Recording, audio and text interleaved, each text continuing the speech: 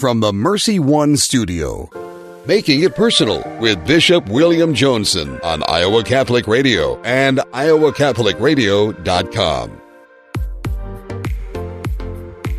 Welcome to Making It Personal with Bishop Johnson. I'm Stan Ashes, a seminarian and summer intern with the diocese. On today's show, we're visiting with Dr. Russel Hittinger, Warren Professor Emeritus of Catholic Studies at the University of Tulsa.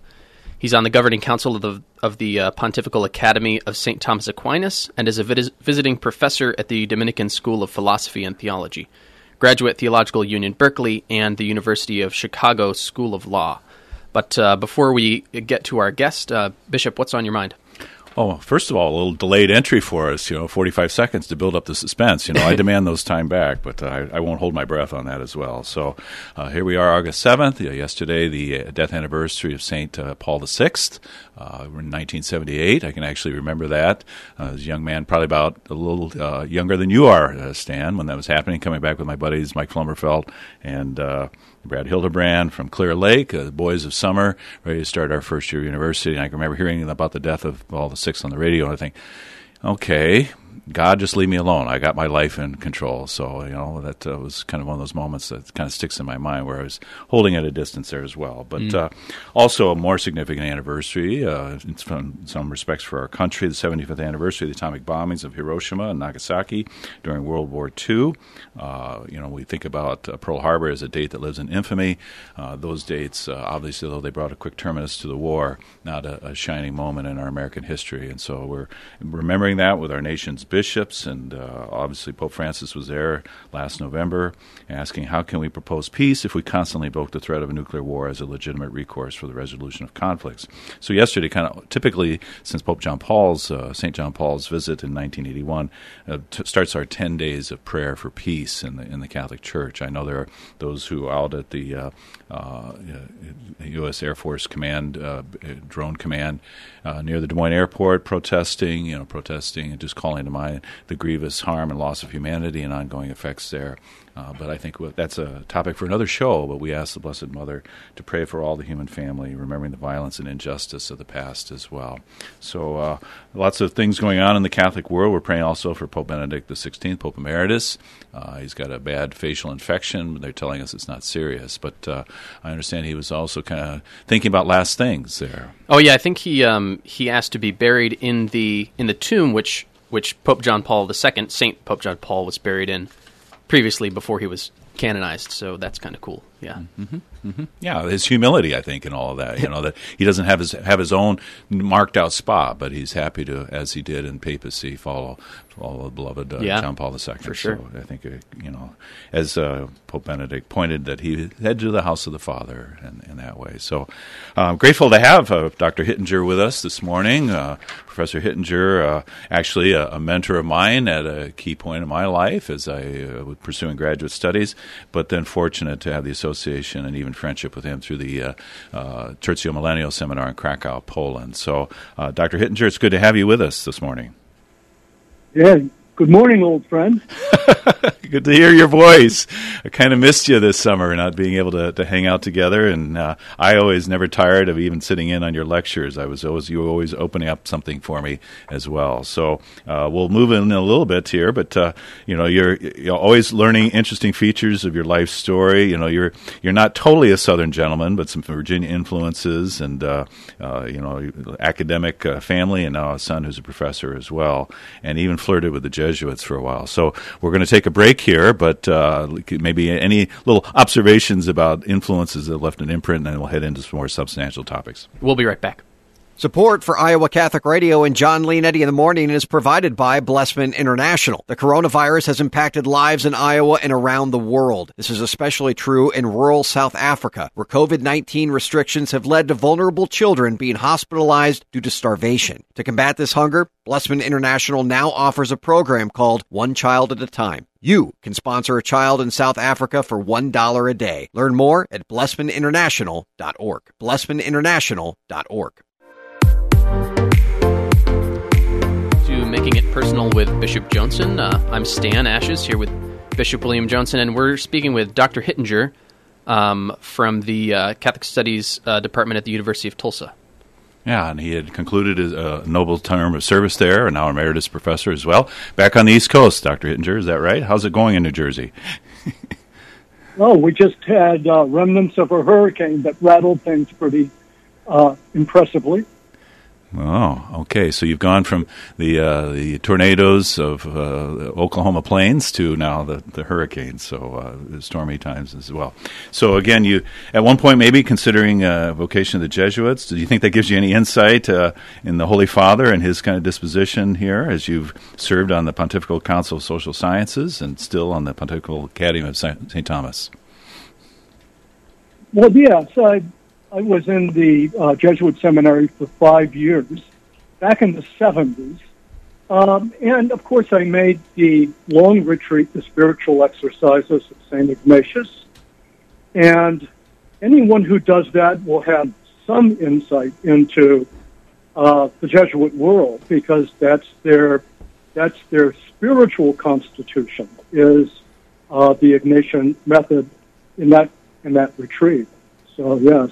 I decided that I was cut out to be an academic.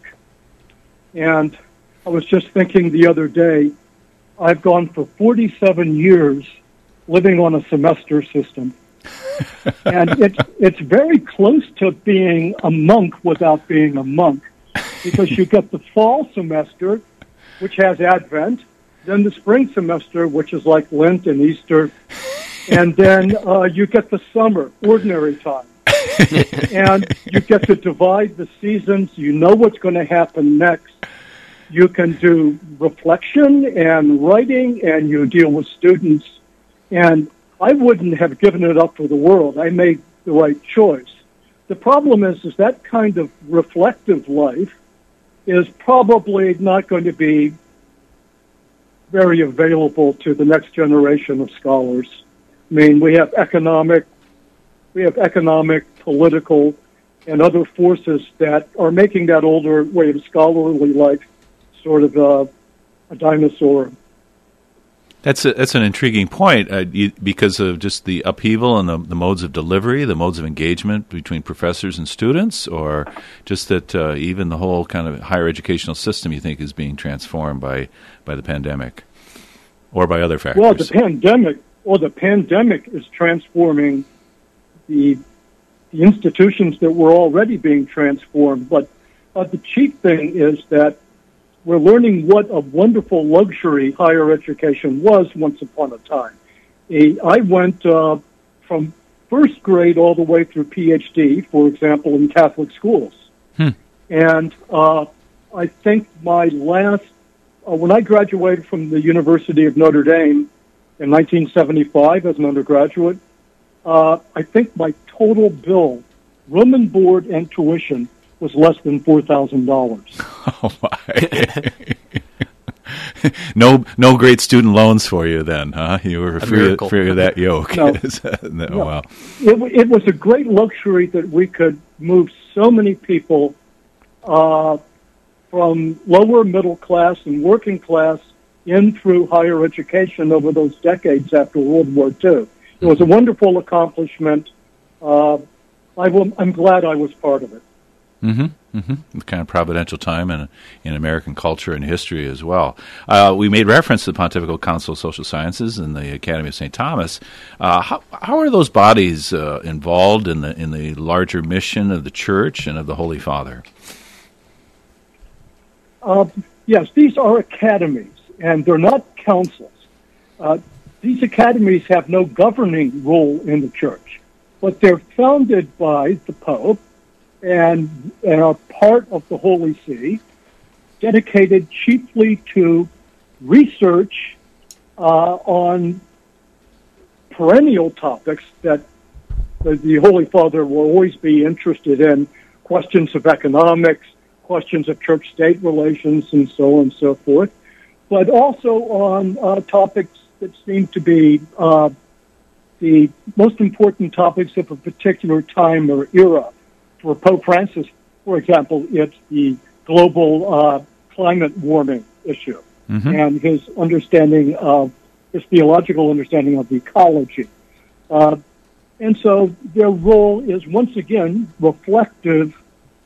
It's not political. It doesn't get anything done practically in the world, but these academies are devoted to the ability to sit back and have discussions and do research. So, as you say, kind of the contemplative life, able to pursue truth in itself, and contribute and enrich the larger horizon of understanding of the human condition and the church, and obviously St. Thomas. When we think about St. Thomas, and it's not hard to make the segue, and by the way, thank you for that friendly little correction about the title there. Always a mentor, gently prodding me to be accurate in everything. You continue to devote attention to Pope Leo XIII and his role kind of with the Catholic social justice tradition. Is this just historical interest, or do you think there's some more attention and respect that we should be paying to Leo XIII? Well, Leo XIII is at the beginning of the modern tradition of Catholic social teaching, and he was. This is when, after the French Revolution and the rise of the big European nation states were underway, and he was devoted to teaching about how the church, the state, and institutions like domestic institutions, marriage and family, are related one to another. And in a way, this is the classic paradigm of all problems in Catholic social teaching.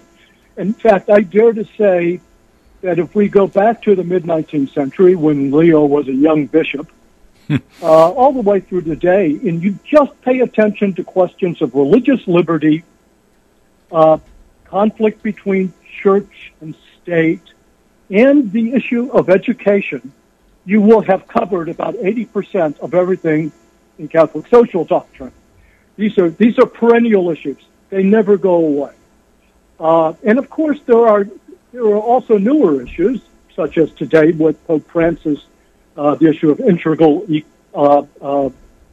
ecology and so forth.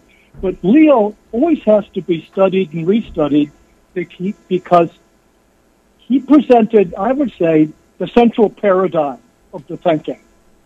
And it transcends just the mid-19th century. He was also an extraordinarily clear thinker and writer. And many of his encyclicals on these issues, 100-plus years later, are just models of clear thinking and compelling writing. Mm-hmm. Mm-hmm. And you touched on those larger thematic questions, and we think of Rerum Novarum, of the new thing, the new social things that were unfolding in the late 19th century as well. But, again, I'm not trying to, impute everything to the pandemic, but I think it's kind of highlighted for us again the question of labor and, what does it mean to be gainfully employed to support a family, and how does society look to, means of transmitting information in that way. So do you think there's relevance even in his observations of associations for labor and how human beings, by their industry and productivity, not only enrich themselves, but the larger society? Oh, yeah. When I was much younger, and we were reading the French existentialists like Camus and Jean-Paul Sartre, and always uplifting fare, right? Yeah. Well, Sartre had this wonderful line that we used to tease each other about in high school, in which, in one of his plays called No Exit, a character says, "Hell is other people." And there was this kind of a kind of 20th century modernism that wanted to glorify and bless the kind of isolated individual who's tough, who can do his own thing. And boy, if anything has blown that idea out of the water, it's the last 5 or 6 months of COVID-19, in which the whole world is desperate to reestablish social contacts. I mean, even going into record levels of depression and alienation, hell turns out to be living forever with a mask and unable to go to church and, to have to avoid elevators in your building. So COVID is a wonderful Petri dish, so to speak, for understanding how much we really need social relationships. Yeah, sometimes despite ourselves. Amen, brother. I think, that insight, there is something yearning for us. And even our seminarian gatherings, this past week, we tried to social distance and everything else, and we had time of prayer, Blessed Sacrament, Adoration, our 19 Des Moines seminarians who will be resuming their fall studies here, or beginning fall study programs. But then we just had to be together for that meal at the end, right? Yeah. There was just that overriding inclination to be together in that. It's been a long summer. Yes. Yeah. Russ, Professor Hittinger, we think about social justice in the Catholic tradition and how it's understood. Do you think sometimes it gets a little bit deflected from the understanding that Leo and others have tried to hold up to us, or even the broader intellectual tradition? Well, yeah, because in our time, social justice, it's quite nebulous what it even means. But I would say in a broad and general sense, it means changing social structures. It's a command or a quest to change social structures. And, well, sometimes social structures do need to be changed, and sometimes they are changed and they're not just at all. But I would say once upon a time, social justice in the Catholic world meant something much more concrete. It was the obligations of the members of a society to the common good. Right? So social justice was the justice of the parts or the members of a social body doing what they can in their actions, and sometimes things like taxes as well, to support the commonality. It didn't immediately mean changing social institutions. So, Dr. Hittinger, at the seminary I go to, it's at the University of St. Thomas in St. Paul, and part of their motto is all for the common good. And sometimes we kind of are curious exactly what the school means by the common good, but I'm curious what you would say. Well, you're right. Common good can mean quite different things, even contradictory things. But I would say that there are two central meanings of it. Common good can mean all of those conditions that touch upon the lives of everyone. I mean, there are conditions. I mean, we need clean water. We need access to education. We need access to law to even get our contracts done. Those are common goods because they touch almost everybody, and no one can claim it's a merely private good, you see. But the chief meaning of common good in the Catholic tradition are not just things like water systems and clean air and things like that. It's actually the communion between human beings. So, when you're married, for instance, it's called the matrimonial bond. That is the common good. The common good is the bond itself. Or we could say the common good is the friendship. So if you leave a friendship, you can't take away 35% of the friendship. It either exists as common or it doesn't exist at all. And that's why things like fresh water can exist, right? I mean, they can exist, and you can keep on dividing it. I mean, I drank 2 glasses of it that came out of my private spigot this morning. So, but true common good, without qualification, is social, and it's the union or friendship between 2 or more people. That's the plutonium grade meaning of common good.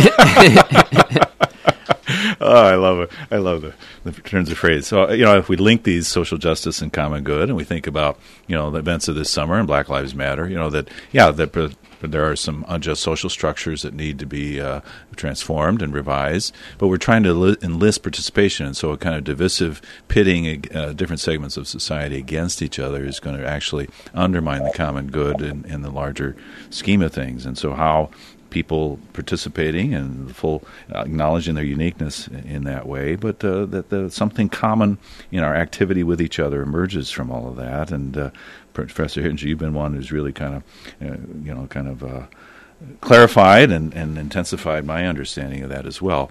We're coming up on a break, Professor Hittinger. If we can ask you to carry over with us one more break, you'd be blessing us today with a little more time. Okay.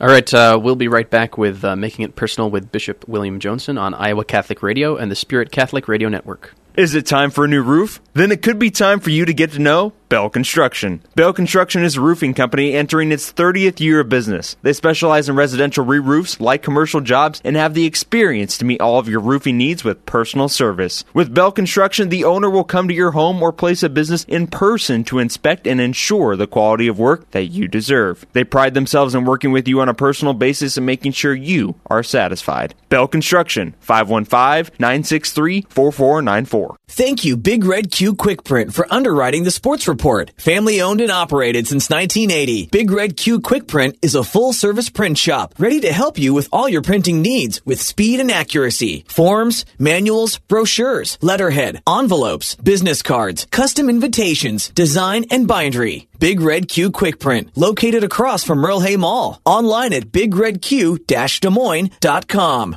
Big Red Q Quick Print. We make printing easy. Welcome back to Making It Personal with Bishop Johnson. Thanks to our guests and all our listeners in Iowa, Nebraska, and Wisconsin, and we continue here with this last segment of the show. Thank you, Professor Hittinger, for indulgence. You have me thinking now about water in the central and western Iowa. That's becoming very controversial with the Raccoon River Basin and the water supply here as well. But we're conscious of our friends in the west who are very suffering for lack of water and the drought conditions that prevail. Just kind of lurching to one more topic here in our remaining minutes. You talk that social justice teaching, relationship of society, state, and religion. Religious freedom is a point of contention. And just has the church always been its greatest ally in defending religious freedom? And do you have glimmers of hope in the United States with the recent Supreme Court decision? So, broad question. I know you can't exhaust it, but anything you'd like to share some wisdom about? Well, wherever the church is alive. Wherever the church is alive, there will always be problems of relationship between church and the rest of that society. It's inevitable because the church is, in a way, because of its founder, Jesus Christ, it's a sign of Jonah. It's a sign of contradiction. And so the church will... This issue of religious liberty and what are the proper relations between church and the rest of the society will always be with us. It's not just an American problem or a French problem or a Chinese problem. Mm-hmm. But our Supreme Court has been the primary, I would say the primary political body to supervise church-state relations really since the 1940s. And so we always want to pay attention to what the Supreme Court has to say in its case law about First Amendment, religious liberty, and so forth. And by the way, its track record over the last 60 or 70 years can zigzag quite a bit. And so I say any particular decision by the Supreme Court is less than final. Who knows what they're going to say 2 years from now, because the case could provide a different set of facts or something. But I was very pleased to see in the Espinoza versus Montana decision this summer that the Supreme Court forbade the state government, any state government, from subsidizing private education, like providing scholarship monies or whatever, private education now, but not religious private education. And I thought this was a very important decision because the court said, look, a state government, Iowa or Montana or whatever, it doesn't have to subsidize private education. I mean, all it has to do is leave private education free to be private education. It doesn't have to give it money or subsidize it. But if it does subsidize it, it can't deny subsidies to private education that's religious. I thought that was a very, very important point. So this does not confuse religion with the state, but what it does is it allows religion to have equal dignity in the private sphere, the non-state sphere of education, and fair is fair. I thought that was a very clean, well-reasoned judgment, which, by the way, has some importance for what states do henceforth. Indeed, and it hits home for all of us in the United States, but certainly here in the Diocese of Des Moines, as we continue to petition our legislators to think and include the parochial education in any larger package and things. And we may be having a visit of the Vice President Pence here next week. We'll see if he engages some of our parochial school parents and leaders and kind of holding up that opportunity for them. Always good to be with you. When they relieve the French tariffs on French wine, looking forward to sharing a glass with you when all things are safer to be together, Russ. But God's blessing on you, and may you and your loved ones be safe. Thank you very much for listening. This is Making It Personal with Bishop Johnson. You can hear Making It Personal with Bishop William Johnson every week on Iowa Catholic Radio and iowacatholicradio.com.